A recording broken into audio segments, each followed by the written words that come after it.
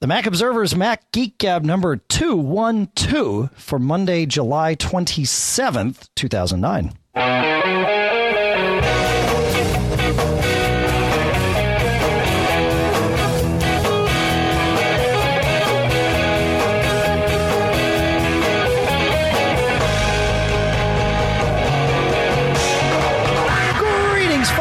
Welcome back to the Mac Observer's Mac Geek Gab. I'm Dave Hamilton here in Durham, New Hampshire. And that is John Braun. Last I checked in Fairfield, Connecticut. You know, Pete and I were, so Dave, we were on vacation. You know, Pete and I, we tried to pull something together, but honestly, he didn't know which button to press on your board. And it's just, so we just decided to all just take a little rest. And actually, Pete, he's off, where he's in Spain. Pete is in Spain, I believe, from his Twitter stream. I believe everything I read on Twitter, by the way. It's like the internet. It's all true. It's all true. But Pete's doing sangria and paella, and or at least I asked him to, so I hope he will. Cool. Yeah, I took a week off. We were up at Lake Winnipesaukee, which is only really about an hour and a quarter from the house here, but spent a nice week on the lake. And so they have satellite internet out there on the lake, John. I've talked about this before. And this time I brought the MiFi up, and man, my father-in-law was totally blown away because satellite has the speeds were about the same between the satellite internet and the MiFi, but it's the latency on that satellite that'll kill you. It's like 2,000 millisecond ping times. That's 2 seconds. No, it's a satellite. It's far of course. Away. So, yeah. Where's this again? What state? In New Hampshire. It is in New Hampshire. Yeah. Okay, but apparently they have 3G coverage from what you're telling me. Verizon does. There was no 3G coverage for AT&T, but Verizon did for the MiFi. And, so the speeds were comparable to the satellite, a meg down, somewhere between half and a full meg up, which is fine, but it was, the 100 millisecond latency on the MiFi compared to the 2 seconds. Yeah. It was, you might as well just not even bother. Well, what I did though was I because the MiFi only serve 5 devices on its own, right? And they've got one house, and then they bought the house next door, and so I mentioned it last year. We ran a cable between the two properties, and so we've got wireless routers in either place that share the satellite. So I, of course, using my favorite DD-WRT firmware, I put it in wireless repeater mode. So it grabbed the signal from the MiFi and then shared that amongst all of the machines, both at their house and then at the point house. So they were very sad when I took the MiFi away. The problem is they were using more bandwidth than would be economical with the MiFi. But I get the feeling that my father-in-law may not care. And even if his bandwidth bills are upwards of $500 or $600 a month for the couple of months that he's there in the summer, he may just go for it. Yeah. Isn't there a 5 gig? What's their? Do they have a monthly cap? They've got a 5 gig cap on the $60 a month plan with the MiFi. Okay. Wow. And I don't think I remembered that. My guess is he would use that in about 10 to 15 days. Yeah. So, but anyway, it was a fun little experiment. And now something we should talk about at some point in the future. Little tangent. Sorry, folks, it happens. But I've seen some stuff online about discrepancies between the bandwidth that people were under the impression they were consuming and the bandwidth reported by the provider. Right. Where you say, well, my router says, and you can use various utilities to measure this. Well, the MiFi itself measures it, but it says right in the web interface, don't trust these numbers. You got to log into your Verizon account to truly get the the numbers out of it. Okay. To my point is that different people or devices or locations measure bandwidth differently. So you may say, I used a gig, and they're like, well, no, you used 10. So cough over the dough, and it's like, well, who's right? And how? Yeah. So something I'd like to get one and just to try to flirt with that issue because it sounds like a handy device. It's awesome. It really, we were blown away. The one issue that we had was that it did keep disconnecting, and I think it was because we may have been even though the signal strength said it was 4 or 5 bars anytime we checked. I get the feeling we were at the edge of the EVDO service range. And sometimes it would just disconnect. There were times where it stayed connected for hours.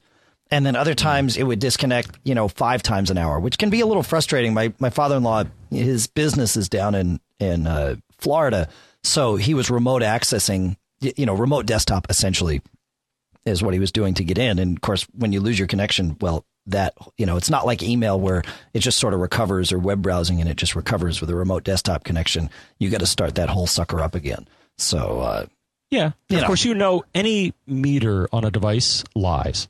Of course. They just changed let's make it say 5 bars just to make the customers happy. That's right. Yeah, I'm kidding, but AT&T, I wish I wasn't. AT&T talked about this where they basically said that, with their system, the number of bars is not necessarily the strength of the signal, but it's the chance that you have of making a call. that really, this is what it came out to be. It was like, so you can play the lottery with this. Seriously? Yeah. So I got 3 out of 5 chance of making a call. What the heck is that? Well, those are probably not bad odds. No, they are. At least not in Vegas, right? Okay, let's. That's right. You're better than the house. So yeah, we have a relatively normal show here, but we've got weeks of stuff stacked up, and we won't get to it all, I guarantee you. But we'll start off with. No, we won't start off. We will move into. You know what? Let's talk about our first sponsor for the show, John. Yes. Audio Engine at audioengineusa.com makes all sorts of products dealing with, you guessed it, audio. I wanted to talk about the A5 speakers. This is their flagship product. These are bookshelf speakers, a little bit bigger than desktop speakers. If you want desktop speakers, you go for the A2 speakers, which are a little bit smaller, but still pack a decent sound. The A5s are $349 for the pair. These are separate speakers. These are the speakers that John and I both have on the desk that I believe we're using now. They certainly are on my desk. Are they on the one that you're using at the moment, John? No, mine are in the party room. Oh, because that's where they belong. Yes, that's where they belong. Oh, yeah. Excellent. And they've got standard Mini 8 inputs, so you can hook these up to just about anything, either directly or with an adapter. They come with a whole big set of cables.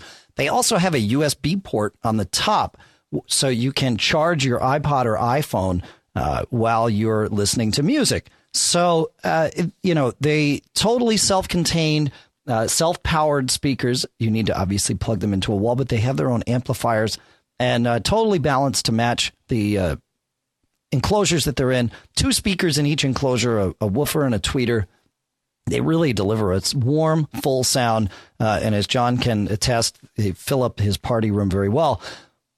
One thing that has been added now, we've had Audio Engine as a sponsor for years on this show, and they have now given us the opportunity to share a discount with all of you.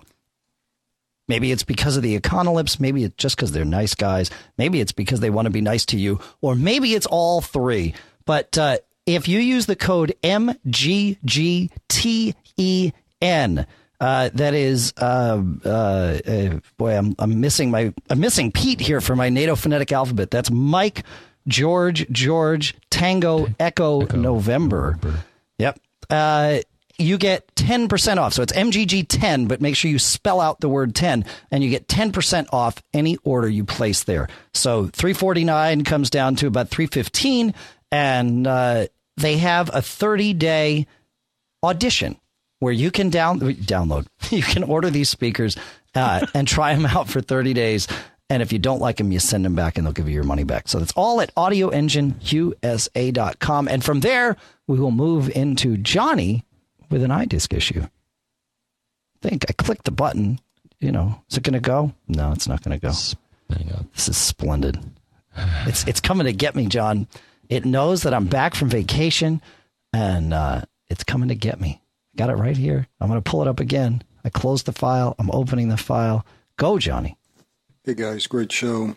Calling with a problem I have with an older PowerBook G4 12-inch that I've not been able to sort out. It's running 10.4.11, and lately, in the last, month or 2, if I try to shut it down with the iDisc mounted, it hangs. The menu goes away. The screen still shows the background image, but basically it'll stay there forever or until the battery runs down. If I force it to shut down by holding down the power key and restart it and look in the console, There are messages about basically the iDisk is not responding, and I believe that's what's causing it to hang up when it shuts down. If I manually unmount the iDisk and then shut it down, it seems to shut down normally.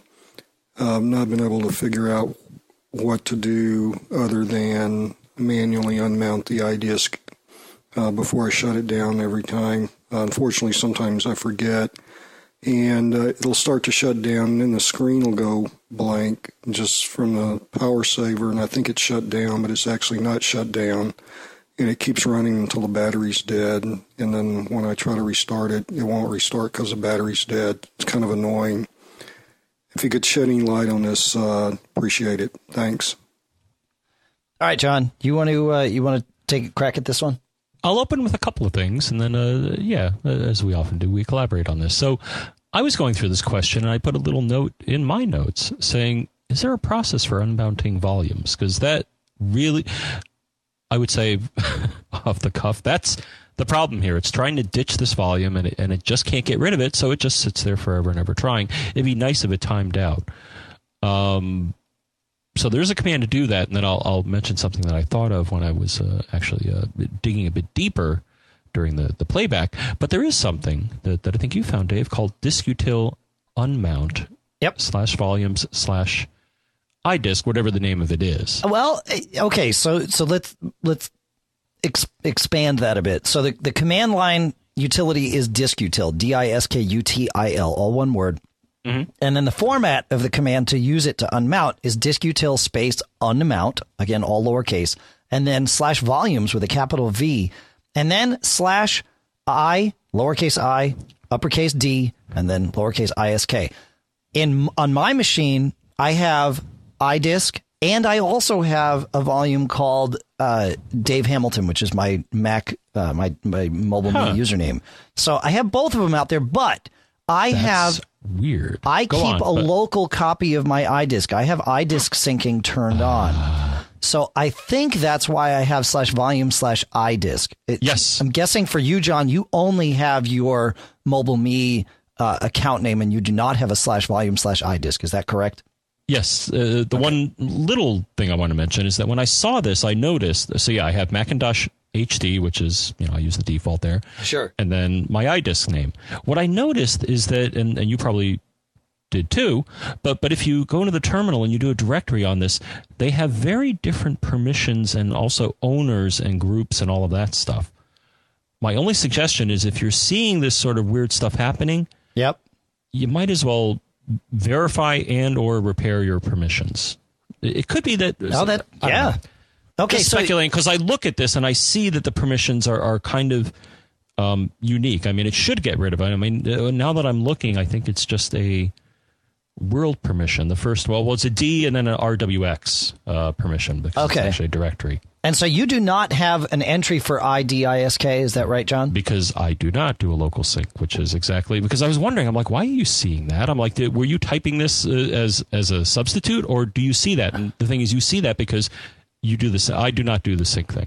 That's interesting, because in looking at it, all it is a symbolic link. So it's an alias, a Unix alias. IDISK in my /volumes folder points to /volumes /Dave Hamilton.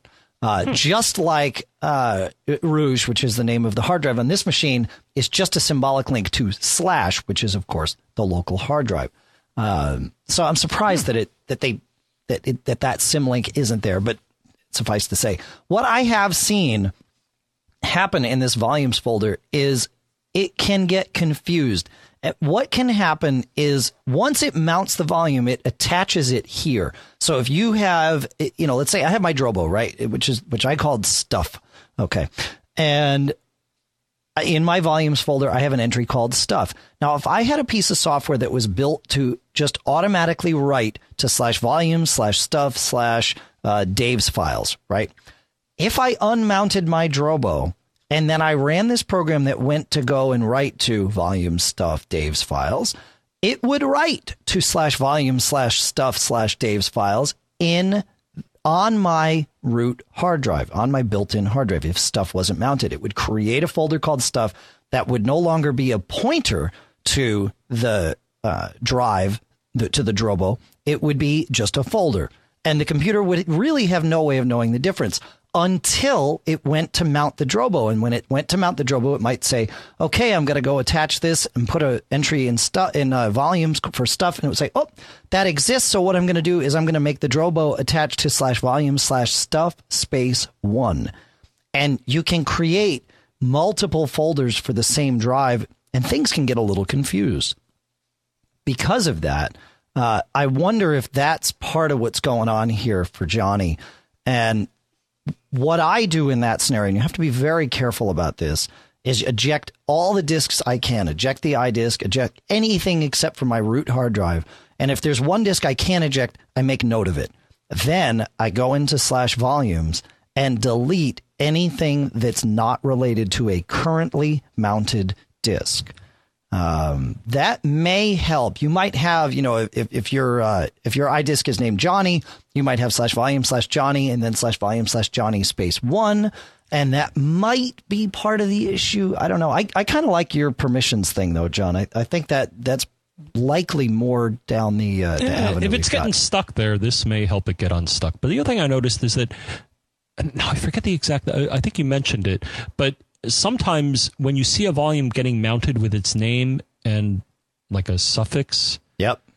I don't know if the Mac does, paren 1, paren 2, or copy of. Just a space 1, space 2, space 3. Okay. That's it. Yep. That's a sign, as I think you hinted, that things are starting to fall apart. Yeah, it's like, why are you adding this now? I mean, it's a smart thing to do, so it doesn't potentially clobber something that maybe shouldn't be clobbered, but then it kind of spirals out of control, and then you're Yep. And I've seen this happen with Time Machine stores as well. My Time Machine volume is called Milestones, and on most of my machines now it's called Milestones-1. I guess that's it. It's a dash. It's not a space. It's a -1. And eventually I just go in and clean that up. But then you got to repoint, and it gets confusing. So yeah, maybe that helps, Johnny. Let us know. Evan is up next. Evan writes, one of my favorite features of iPhone OS 3.0 is notes syncing, but I have a question about it. Every time I create notes on the iPod or iPhone, and I go back to sync them to the Mac, I get a prompt whether I want to sync notes or cancel because it changes more than 5% of the data on the computer. I click sync and then it works fine. I'm just wondering if there is any way to make it sync notes automatically without having to be bothered by the pop-up. I remember seeing an option for this somewhere in something's preferences before, but for the life of me, I just can't find that setting anywhere. I've looked in Mobile Me as well as many others. Any help you can give remembering where that setting would be great. Okay, John, we've talked about this on the show before, but you found the answer this time. Oh man, yeah, and it's it makes sense once you find it. He was well, no, I don't think it does. They should really move this because a lot of prefs in a lot of Apple applications tend to be duplicated or move around as they watch users kind of struggle and flounder and not find it. In this case, you got to go to iSync. Yes, I said iSync, and most people will be like, iSync, what? Do I even use that? Which you may not, but there's a setting in there. If you go to iSync, preferences, then there's a heading, protect your data on this computer, which is a good thing, I think.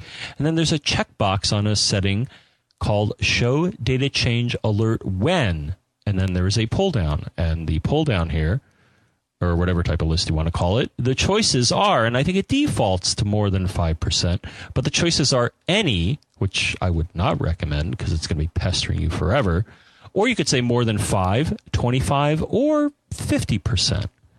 Now, I kind of like this setting because sometimes if you are, mixing different devices or calendars or schedules, you may not want to blow away your entire calendar. So some of these higher threshold settings, like 50%, if you're going to be changing everything in your calendar, you may want to think twice as to whether that's really what you want to do. Right. Because I would say more often than not, when that happens, that could lead to major unhappiness. Yeah. One thing that's worth mentioning is this is a global setting for all of Sync services. Yeah. So you don't have the opportunity to set it just for notes. You can't set notes to 50% and calendars to 5%. It is everything gets this same setting. So I, like you, John, I think on most of my machines, I bumped it up to 10 or I don't know if you can do 10, but whatever the next notch up from 5 is. 25, yeah. And that That's way, reasonable. like you said, if something is going to clobber a substantial portion of any one of your data stores, it's going to warn you. But otherwise, if it's 6 or 7%, come on, just go. Yeah. Especially as you build up notes. I had this issue with Yojimbo years ago when I first started using it. It complained on all, and I did not know about this setting at the time. I found it months later, and I think we talked about it here. But it pestered me for a while. But then it got to the point where three changes out of 1,000 entries in Yojimbo wasn't enough to. Well, no, it just got the data store built up to the point where 5% was no longer ever being hit. Oh, I see. Right. Okay. So that depending on how you manage your notes, that may also happen. I mean, if you get if you're changing 3 notes, well. Once you get above, and math is failing me today, but once you get above the 365, right, or so, then that's above 5%, and you're good to go. I think that's right. Yeah. Once you get above 60, right, that would do it. Sure. Yeah. All right. Jeanette. I'm finding Jeanette. Speak of Yojimbo, here it comes. Okay. I was wondering if you could recommend a couple of apps. First, I am looking for one I can set to record screen activity, something that does not have a time limit and can save the video once I stop it. Second, I was wondering if you know of a good app I can install to activate the iSight and record while the screensaver is activated, more for monitoring purposes. If there are free apps that can accomplish what I want, I'd be great, but I'm willing to pay a reasonable price as well. Okay. Question number 1, screen recording. John, go. My answer, and I have been using this for ages, and I love these guys. Snaps Pro from Ambrosia. Ambrosia just rocks, and actually one of the head cheese there, I think, actually lived near me when I was a wee lad. But they also got a cool Parrot. I think they have a Parrot Cam now for Hector.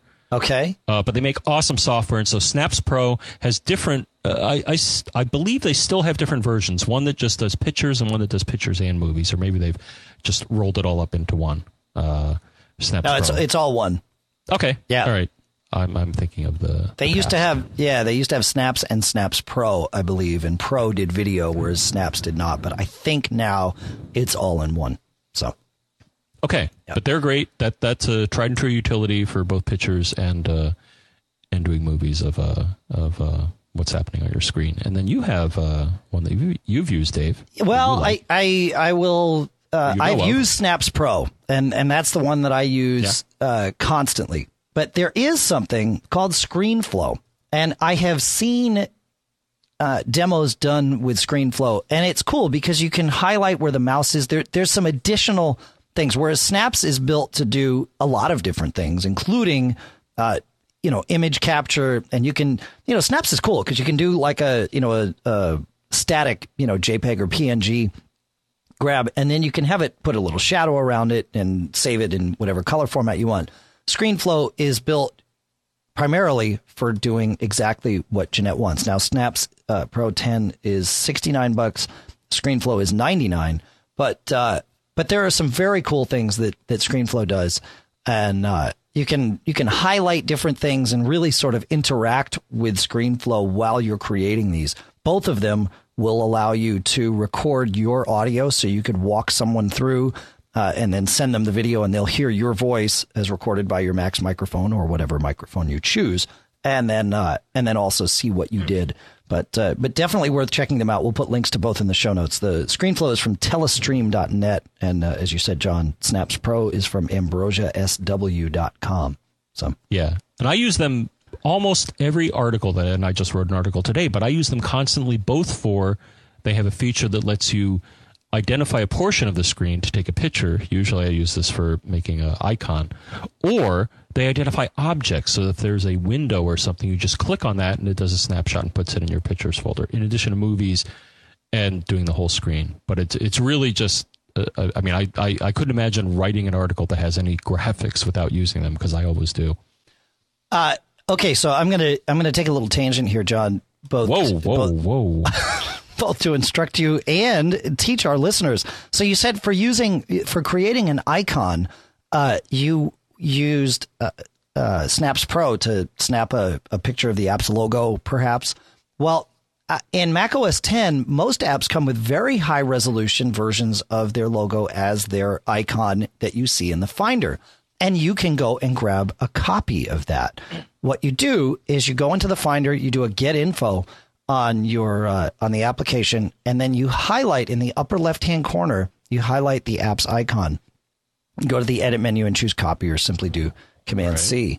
Then you go into preview and you do a new from clipboard, and you will see you have usually 4 different sizes of the icon, and you can grab any one of these out of there and save it as a PNG or whatever you like to the desktop. That's what we use a lot of times for article images. If we were going to talk about, say Snaps Pro, we would go and grab their icon that way and do it. Interesting. Yep. So I share that with you, John, because it'll help for TMO articles, and I share it with the listeners because there's infinite uses for things like this. So. I'll try it because what I did is that I think a lot of our icons are 80 by 80. Mm-hmm. And so what I did is I went into the Finder, went to View Options, I think, and said make the icon size 80 by 80, and then that works. Just because I wasn't sure, no, but you bring up a good tip. Well, the good part about doing it this way is you get it as a transparent image, which that's always handy. Yeah. Now you know what? We should talk about this here because I'm pretty proud of what we did at TMO. We rolled this out pretty much the day I left for vacation. Oh, yeah. So back on the 17th, we changed the homepage at TMO, and but the goal was to go back to having the headlines as the kind of the focus of the homepage. We had gotten into having the news briefs being the default, and it was just getting too cluttered. There was too much data out there. You couldn't find the articles, and so we wanted to move to that. But we wanted to continue to be able to feature more than just 1 or 2 articles on the homepage, which was kind of what led us to our previous design. And the idea was to use kind of a la iTunes, where you see at the top in the podcast directory or whatever, you see the kind of those rotating images. Well, the idea was to do that for TMO, but to make it automated so that we didn't have to create new images for every article we wanted to highlight. And so Stephen Swift took that and ran with it and created what you see there. The one thing that we can't do yet is we can't sense whether an image is transparent or not. And it's because the ImageMagick, which is the library that we're using to do this on the back end, does not yet have that, but it's in a pre-release build. So we're hoping that we'll get that soon. That's why I point out the transparent part, John, because we'll start being able to do some very cool things with the images that once we can sense whether or not they're transparent. But yeah, Stephen then also took it a step further. And, you get your list of headlines, but if you want to see the news brief for any given headline, you can just click on it and it sort of slides down and shows you the news brief. Yeah. Or you can do it when it hovers, and he's got all these different settings, and he knocked it out of the park with that one. I'm really that's proud awesome. of the team. I liked it. At first I was like, where's all the eye candy? Right. And I'm like, you know what? Do I really need the eye candy all the time? Maybe I want to get high bandwidth and find out what the news is. Right. And this layout does it. So yeah, and if you want the eye candy, you can just set it to show you the news briefs all the time, and it will. It's all still there, but I think it's better off. So kudos to the TMO team for taking the vision and making it happen. Jeff Gamet helped to design the of course the kind of the layout of those teaser blocks or news brief blocks or whatever you call them. But Jeff makes things that look pretty. He does. They're functional too. Yeah, he does. Yep. All right. So speaking of cool apps, we have a new sponsor for the show, and that is Cocotech at cocotech.com. And the product that we're talking about from them is Pathfinder. Now, I have heard about Pathfinder for years. People talk about it as, it's a Finder replacement. The last thing I need is, to replace something I completely rely on all the time. Well, I installed this today for the first time because I wanted to be able to talk intelligently about it. It's pretty darn cool. The idea is, imagine taking the Finder and then integrating it with the coolest features, the most useful UI features from both, say, Safari and iTunes. Now, you can use tabs. So you can have one Finder window that has multiple windows in tabs, right? So you can kind of keep that all together. Dude, like Safari. Like Safari, awesome. Right? You can have a bookmarks bar a la Safari. So you can, and it's, of course, totally customizable. So you can click on, you can have your little list of things on the left that you still have. But if you always find yourself going somewhere, you can have a little bookmarks bar at the top and you hit that and boom, it brings you there. It'll also do a double paned view. So you can have two different folders open at once. But there's one thing that really hit me, and it's called Drop Stack. And the idea behind Drop Stack, when you're in a folder, John, and you say, ooh, I want to copy this file or this folder that's in here, this subfolder, to somewhere else. Well, usually you either have to drag it out to the desktop and then go navigate to where you want it to go and then drag it in, or open another Finder window, or drag it on top of your hard drive icon, wait for that to spring load open, and then you're kind of holding the button down and it gets really awkward and all that. Well, they have what's called the Drop Stack. And what you do is you take what you want and you put it on the Drop Stack, and the Drop Stack kind of lives over on the left. And then it sits there, and it is a stack. So you could pile 5 things up there and it stacks them up. 1, 2, 3, 4, 5. And then you go to where you want to put it and you re-navigate, and then you drag it off the Drop Stack 5, 4, 3, 2, 1 in that order. And it just pulls them right off and moves them, doesn't copy. Well, of course, it'll copy if you're doing if you between volumes, but if it's all on the same volume, it will just move the file just like you had dragged it in the Finder, and really makes that smooth. It, like I said, I installed it today, have not had an opportunity to use it long term, but I plan to continue testing it tomorrow. Also has terminal integration, so you can just get to right to the terminal. In fact, you can even have a little breakout window with the terminal in the bottom. Pathfinder is available from cocotech.com. It is, you get a 30-day free trial if you like. A new license is $39.95. If you happen to own an older copy that you bought since July 1st of last year, you can upgrade for free. If you bought it before that, it's half price. It's a $20, $19.95 upgrade if you have Pathfinder 4. So this is Pathfinder 5 from Cocotech at cocotech.com. Nice. I was looking at their page. I see some nice Subversion plugin and some other things there. Yep. Can you toss me a code or something there? I don't have a code yet. I know you did. Did I? No, not for this one. No, I don't have a license code for this. I'm just using my 30-day free trial. But we can get review codes if we want to move on with it. I'm sure. I'm going to get started. Yeah, I like it. Okay, so cool. Where are we going? We are going to. We should talk about James. We've had this one kind of in the queue for several weeks, and it's a topic. And despite what the lawyer said, we're gonna talk about this. That's right. So James says, I'm currently ripping all of my CDs and DVDs to my Mac using iTunes and Handbrake, respectively.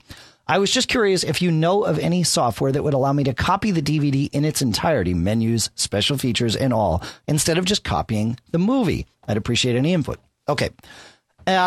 So, yeah, the idea is you can do this. And there's a couple of utilities, right? First of all, Disk Utility will do it. You can make an image of the DVD and Disk Utility and then burn that image off to another DVD. There's a couple of issues. Number one, if it's protected, then Disk Utility won't do it. You'll have to use a piece of software like Mac the Ripper, and you of course need to check with your local, ordinances and all that before you embark down this path.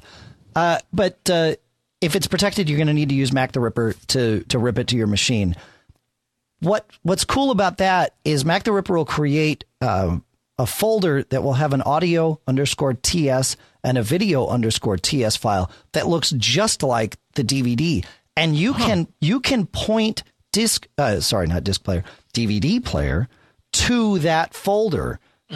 So you can play the DVD right off your hard drive, or if you save it off to like a Drobo or some network volume or something, you can play right from there, and you'll get all those menus. If you want to burn it back to a disk, again, a couple of caveats. If the DVD is dual layer, it will be larger than 4.7 gigabytes, which is the size of a single layer DVD. Most Macs these days will burn dual layer discs, but you have to buy the media, and that media is, I think, still about 3 times the price, maybe more, than single layer media. So, you might want to use something like I use DVD 2110. So it's DVD, the number 2, ONEX, to take those large video files and shrink them down to fit on a 4.7 gigabyte disk. And when you do that, you can strip out all the, if it's got French and Spanish in there and all you want is English, you can rip those out and make more room for the movie, and it'll compress the movie dynamically to give it as much quality as it can while still fitting on that 4.7 gigabyte disk. I don't believe Disk Utility will burn a video TS folder back. I think you have to use Toast to do that. That's certainly what I use. And you burn it as a UDF format disk, and it works. So any thoughts on that, John? One thought is you kind of tap danced around the whole legality thing. I did. Based on what I know, at least in the... no, I didn't, because I want to talk about this, and I'm going to shake my fist at you and the whole industry. Good. According to law, at least in the U.S., it is currently, last I checked, Dave, help me out, but it is illegal to duplicate a DVD, because what you are doing is you're violating, and I wish I remembered the law. DMCA? Digital Millennium Copyright Act? Yes. Yep. Thank you. We're such a good team. So this law says you are not allowed to circumvent technology meant to protect copyrighted works. I think that's the gist of it, right, Dave? That is the interpretation that some people have of that law. Yes. Yes. So, and they actually tried, and there were a bunch of scholars and other smart people that tried to talk to the group coming up with this, saying, can you make an exception for backups, guys? Because people buy a DVD sometimes for dollars or tens or maybe hundreds of dollars if you get a big old collection. Right. Why shouldn't you have the right to circumvent the copy protection, which is pretty much on all commercial DVDs with studios, and make a backup like you can with most pieces of software? Well, based on what I saw when they last, tried to run this up the flagpole, it got knocked down. The flag was ripped from the pole, and they said, "Sorry, no, we can't make that exception for you people. You're a criminal because you want to back up your movie that you." Oh, I'm sorry, you don't own it. You license it. I forget the mindset of these people, and I do mean these people. Take it. So here's the thing, though. I agree with you. That is how I understand the genesis of the DMCA to have happened. But I don't believe there has been any case where someone who backed up their DVDs has been tried and convicted of any crime.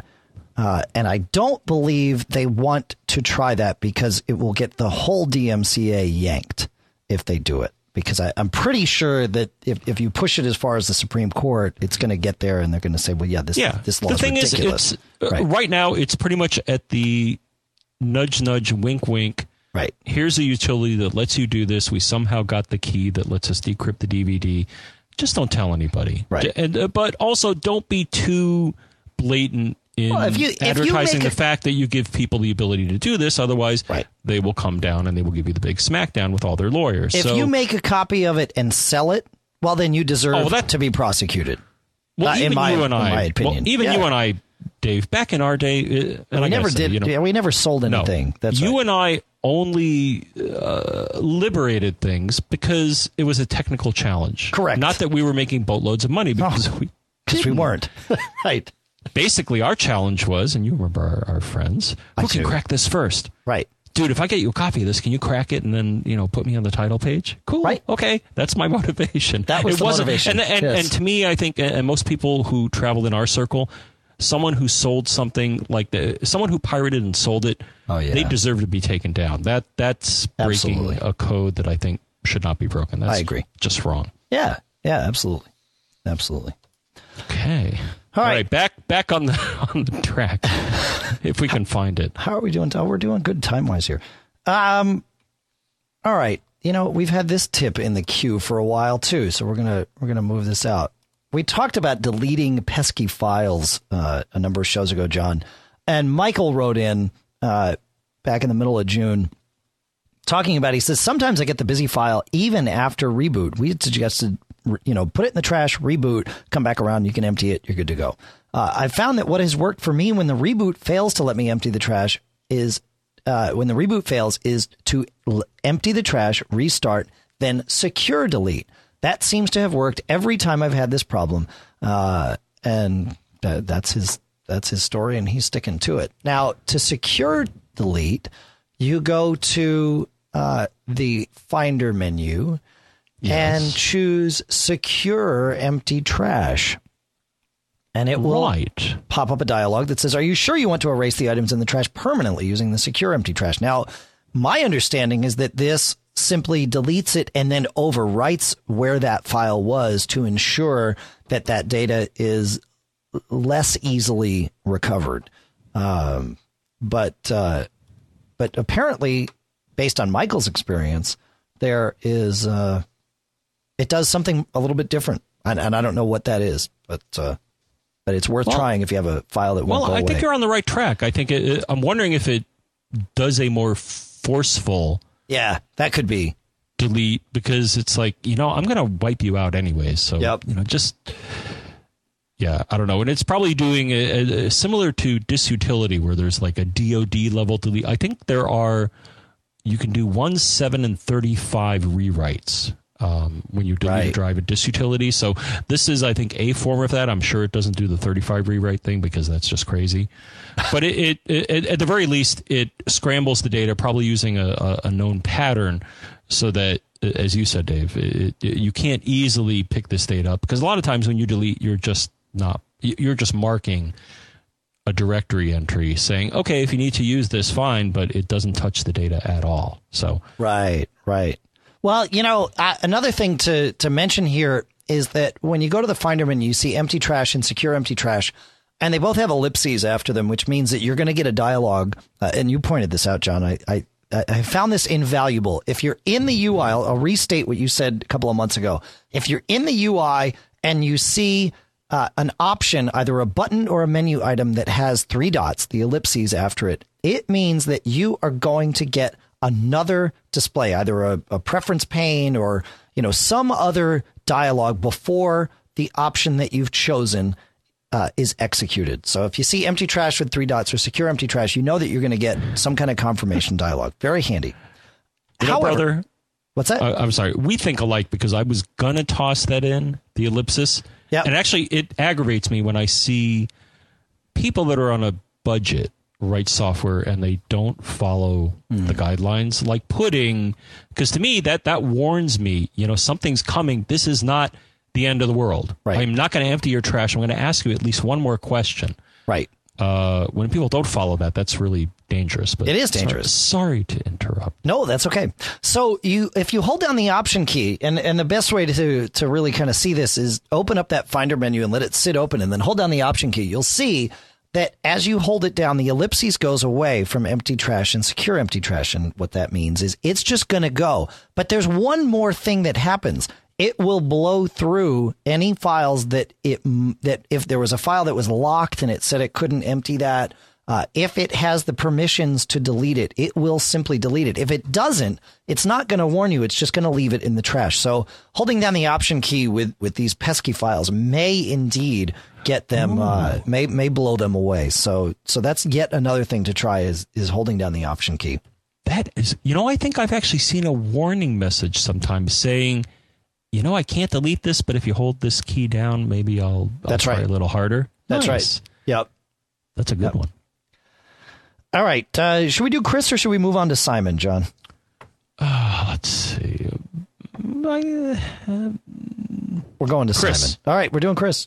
You said it. Okay. Here it is. I got to find the email. Here it is. Chris says, "Hi, guys. I'm having a problem with iPhone Sync freezing up when the status reads syncing contacts in iTunes. I've searched around a bit and haven't been able to find a solution. I'm running iTunes 8 and iPhone OS 3.0. After a restart of both the iPhone and my MacBook Pro, sync will work, but only once. Subsequent syncs require another round of reboots. Any advice would be greatly appreciated." All right, John, I'll let you take this, and then I might have some ideas, too. I'm going to take it a little bit. Now, I don't have it in front of me, unfortunately. I can't see this menu because I don't have a device plugged into either computer right now. Okay. But one place you want to look is in iTunes. When the device is mounted, you'll see it under the Device tab, I guess. You click on it, and there'll be a number of tabs on the top. So in the case of an iPhone or an iPod, and there is a info tab, I believe. I'm going by my notes here. And there is a entry, sync address book contacts, which it sounds like that's what it's trying to do. Right. As a diagnostic step, I would uncheck that. Try again. If it still screws up, then you have, if it still screws up, well, if it doesn't, then your data is bogus. Then you got a problem with your data file. And I'll suggest something maybe to help out with that. Now, the other thing is you want to make sure, and I noticed this, there's a bunch of other things in there, which you may want to make sure it's not trying to do these, but I haven't noticed these. I haven't looked in this section of iTunes in a while, Dave. They're constantly adding little, all sorts of little interesting features in addition to features to break pre-syncing, but we won't talk about that. Right, that's right. But they played some dirty pool too. Anyways, we'll talk about that later maybe. So, but there are some settings I saw, Yahoo address book and sync Google contacts. Make sure those aren't checked and that it's not sitting there getting all confused. But then I noticed an advanced section, and there is a setting that says replace info on this iPod contacts. If all else fails, you may want to try that and just see if doing that replace operation will wipe the data and somehow get you in a good sync state again. So those are my few suggestions, not having run into this, but things you can try to determine whether the problem is on your iPod or the data file, or you just want to go for broke and just wipe it out and try to start again. Okay. So I have a couple of ideas. One is, I think your last suggestion is probably the closest to getting this resolved once and for all. My thought is that, because it gets close to that nuke and pave, right? If he reboots, which involves quitting iTunes and then restarting the OS. So what happens when we quit iTunes? Well, when we quit iTunes, it saves out its own preferences. Maybe quitting iTunes and relaunching would solve his problem. We don't know. But we also know that as part of a reboot, some, not all, but some cache files are deleted and then recreated on the way back up. So there might be some cache file. Now, it might not be an iTunes cache file. It might be a Sync Services cache file, because that's really what's tapping in here, right? Is Sync Services is this underlying thing. It's this, it's this behemoth. And there's some, I wish I could remember what it was, but there's some code where it says, that thou shalt not ever touch anything inside the Sync databases because you'll blow your world up. Apple put this in there. It's actually very, very funny, but very true that the Sync store is this, thing that you just don't ever want to get involved with. And it sounds like that might actually be corrupted here. So, as far as you can nuke and pave this, the better.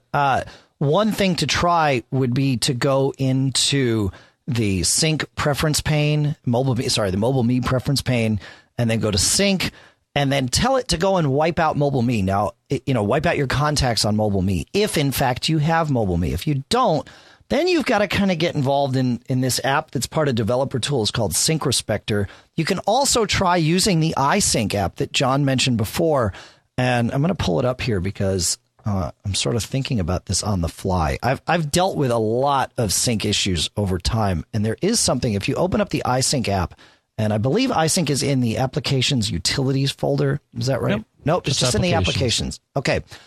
If you go in and go to that dialog we were talking about before, where it says in the preferences, there is an advanced option that says Reset Sync History. This will blow away a lot of those cache and history files that iSync maintains. It will not delete your data, but it will force all future syncs or the next round of future syncs to kind of start from scratch as opposed to building on their previous incantations.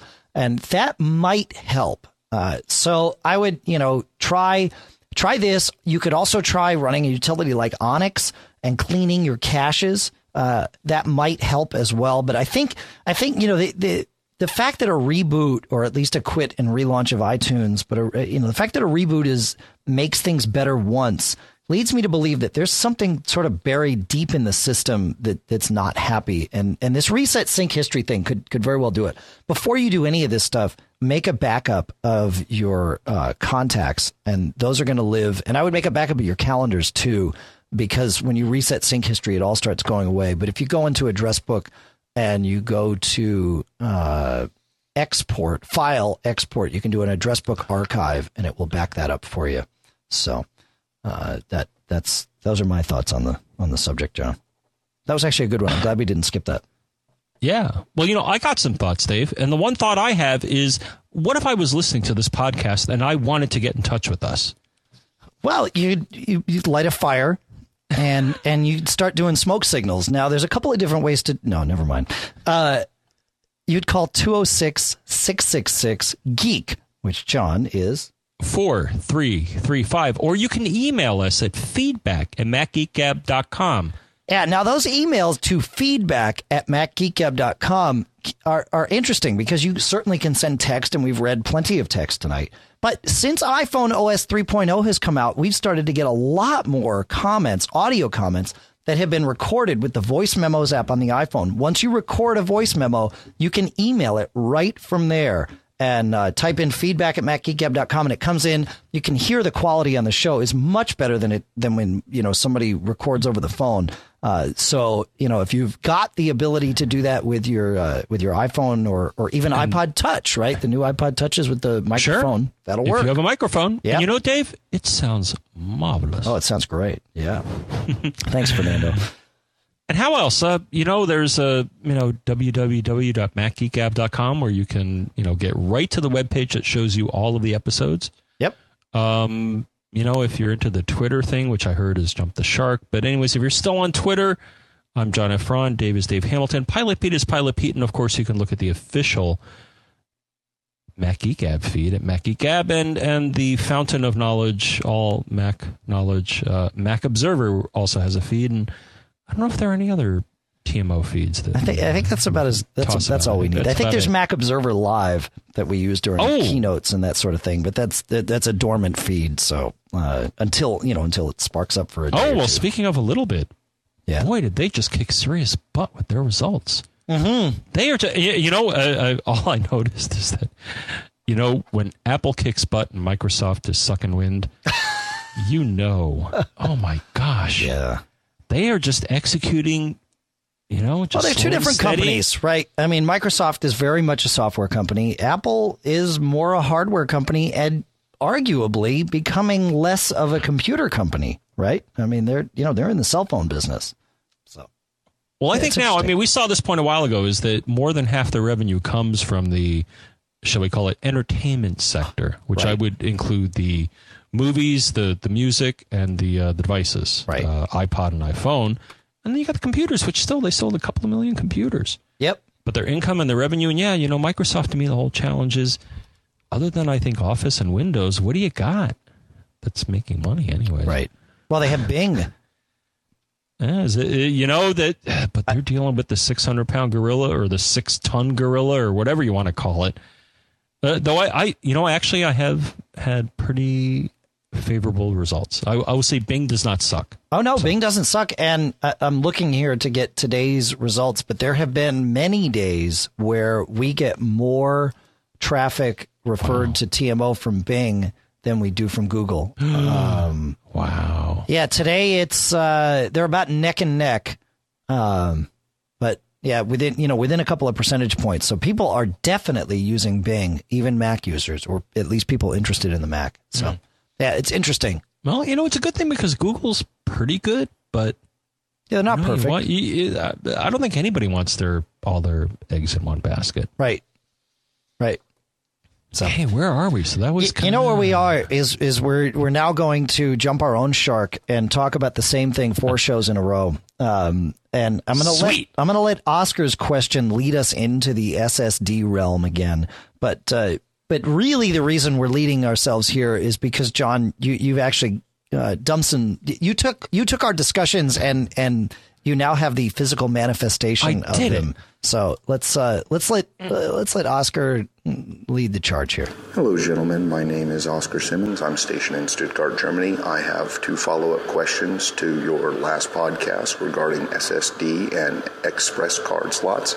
I did go ahead and pick up a 48 gigabyte Wintec off of the recommendation of one of your previous callers, and on one of the reviews of that drive, a customer mentioned being able to carbon clone his system and application folders over to the SSD to speed up the start and application launch times.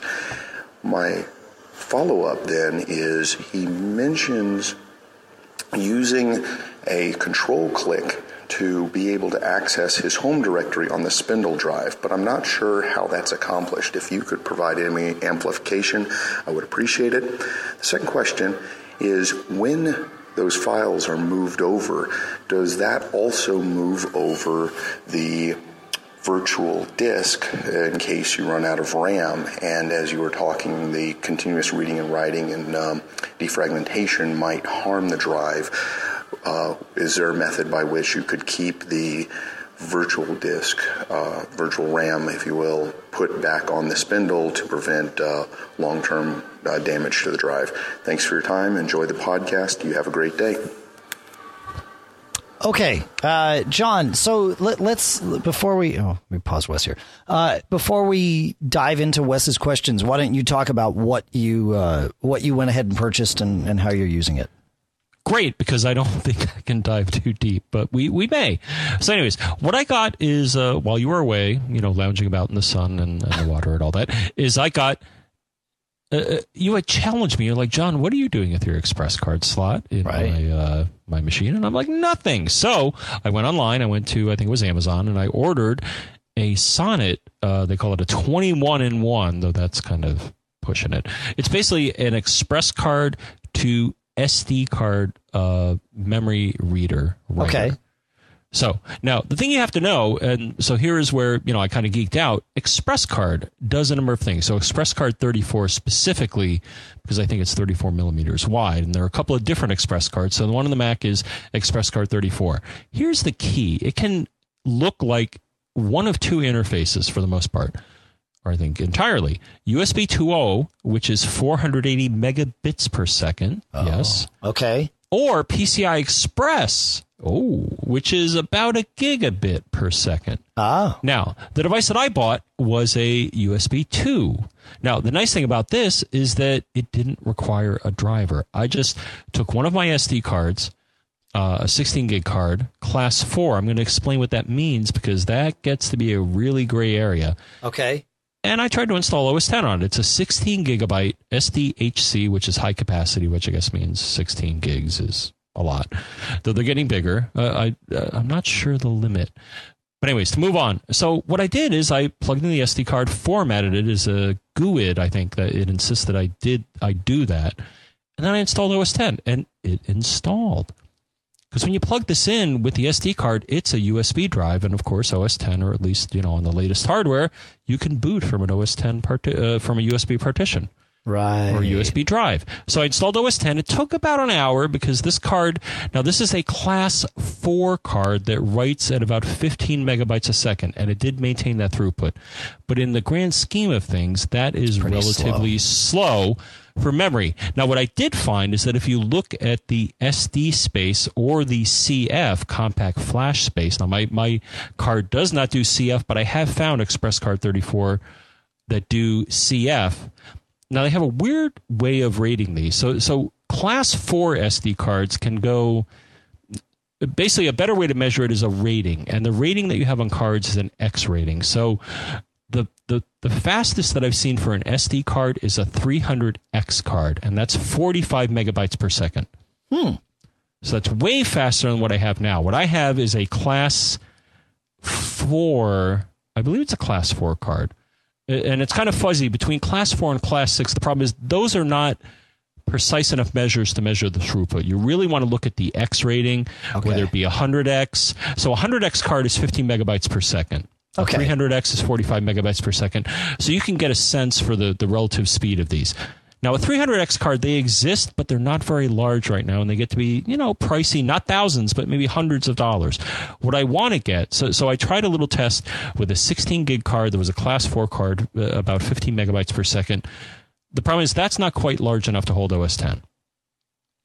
Because after I installed and I tried to run a software update, I maybe had 3 gigs free, and I tried to apply a software update that was about a gig. Right. But it said, sorry, I don't have enough scratch space. I can't do this for you. So 16 gigs, at least for OS 10 levered, is too small. So I'm looking for a 32 gig card. Now here's the problem. The fast cards are only maybe 8 or 16 gigs, at least the SD form factor, unless I look to CF. So you can see I'm having a funnel geeky time here because why don't you matrix. Just get rid of the card, get one of those 48 gig SSD drives that just goes in the express card slot and bypass this whole SD card fiasco that you got going on.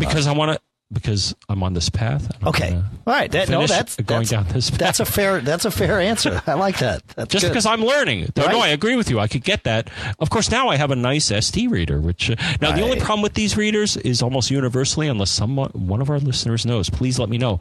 The card juts out a bit.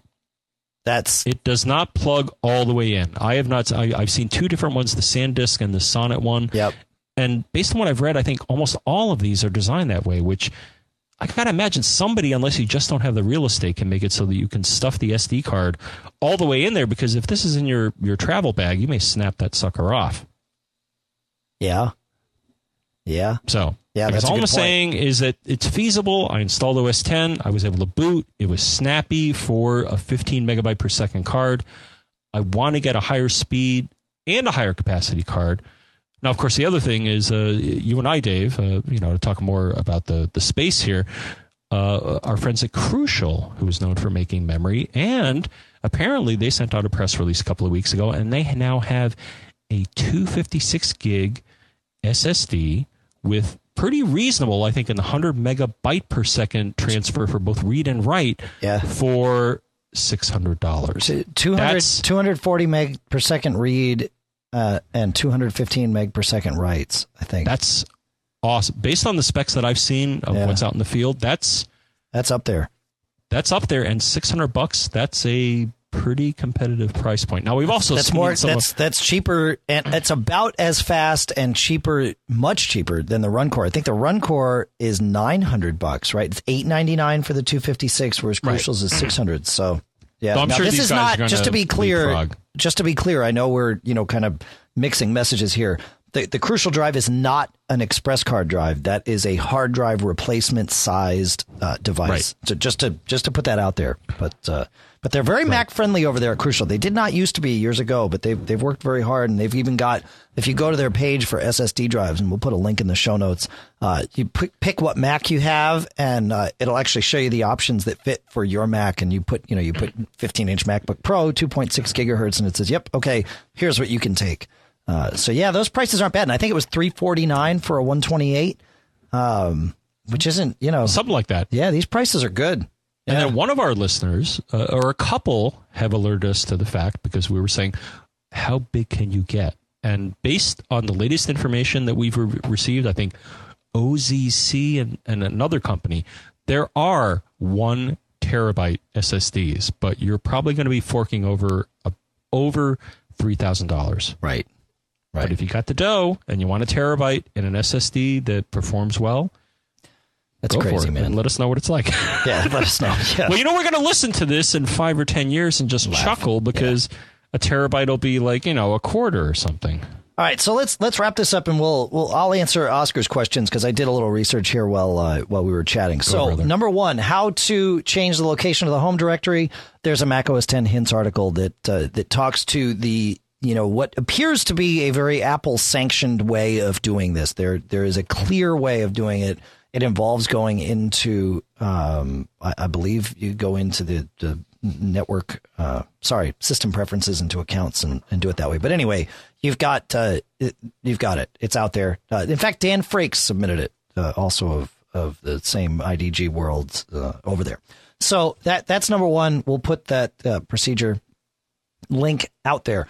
Number two is, how do we move the virtual memory swap file location? There is no Apple sanctioned way of doing this, but there is a way of doing it. And there's a hint or a tip over at Accelerate Your Mac that talks about, you have to edit the dynamic pager plist file and go change that. Yeah.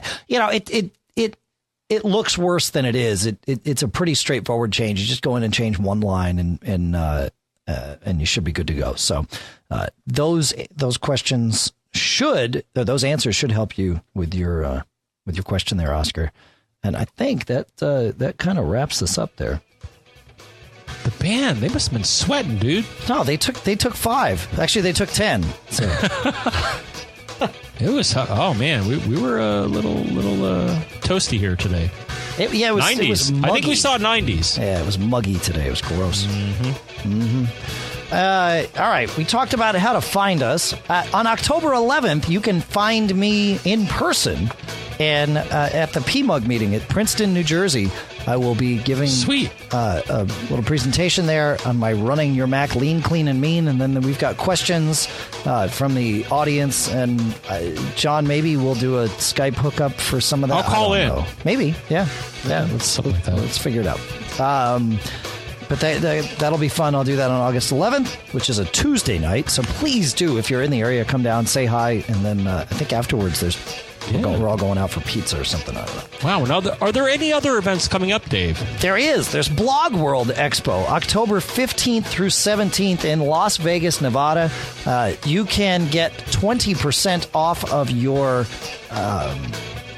admission by using Observer VIP, OBSERVER VIP. You are a VIP to us, you're a VIP to them, so Observer VIP gets you 20% off. iPhoneAlley.com is where you can find everything else that Michael Johnston does when he's not busy, converting the podcast to AAC for you. Cashfly Hosting, they provide all the bandwidth to get this podcast right to your computer or iPhone or iPod or whatever it is. The podcast marketplace includes, of course, the A5 desktop speakers from Audio Engine, BB Edit from Barebones Software, PDF Pen from Smile on My Mac, Notebook from Circus Ponies, and Pathfinder 5 from Cocotech, all through the Backbeat Media Podcast Network. You got anything else, John, before we wrap this one up? I'm just glad to see you back, man. It's good to be back. It was good to be away. I'm very lucky because for me, a week of vacation actually feels longer than that. And I don't know why that is. I'm not really interested in figuring out why that is. But I get to like Wednesday of a vacation week and I think, wow, it's like I still got time to hang and chill out before I have to go back to work. And I was checking in a little bit. I had some stuff going on here that I couldn't completely detach from. Well, sometimes I get to detach completely. This was not one of those, but it was a great balance, actually. It worked out really well. So, but as nice as it was to be away, it's great to be back. So, all right, that's it. We're out of here.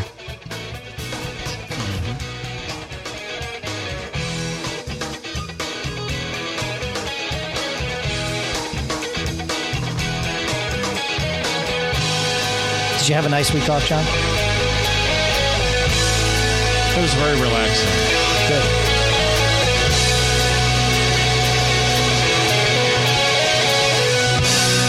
Thanks for subscribing, everybody, and don't get caught.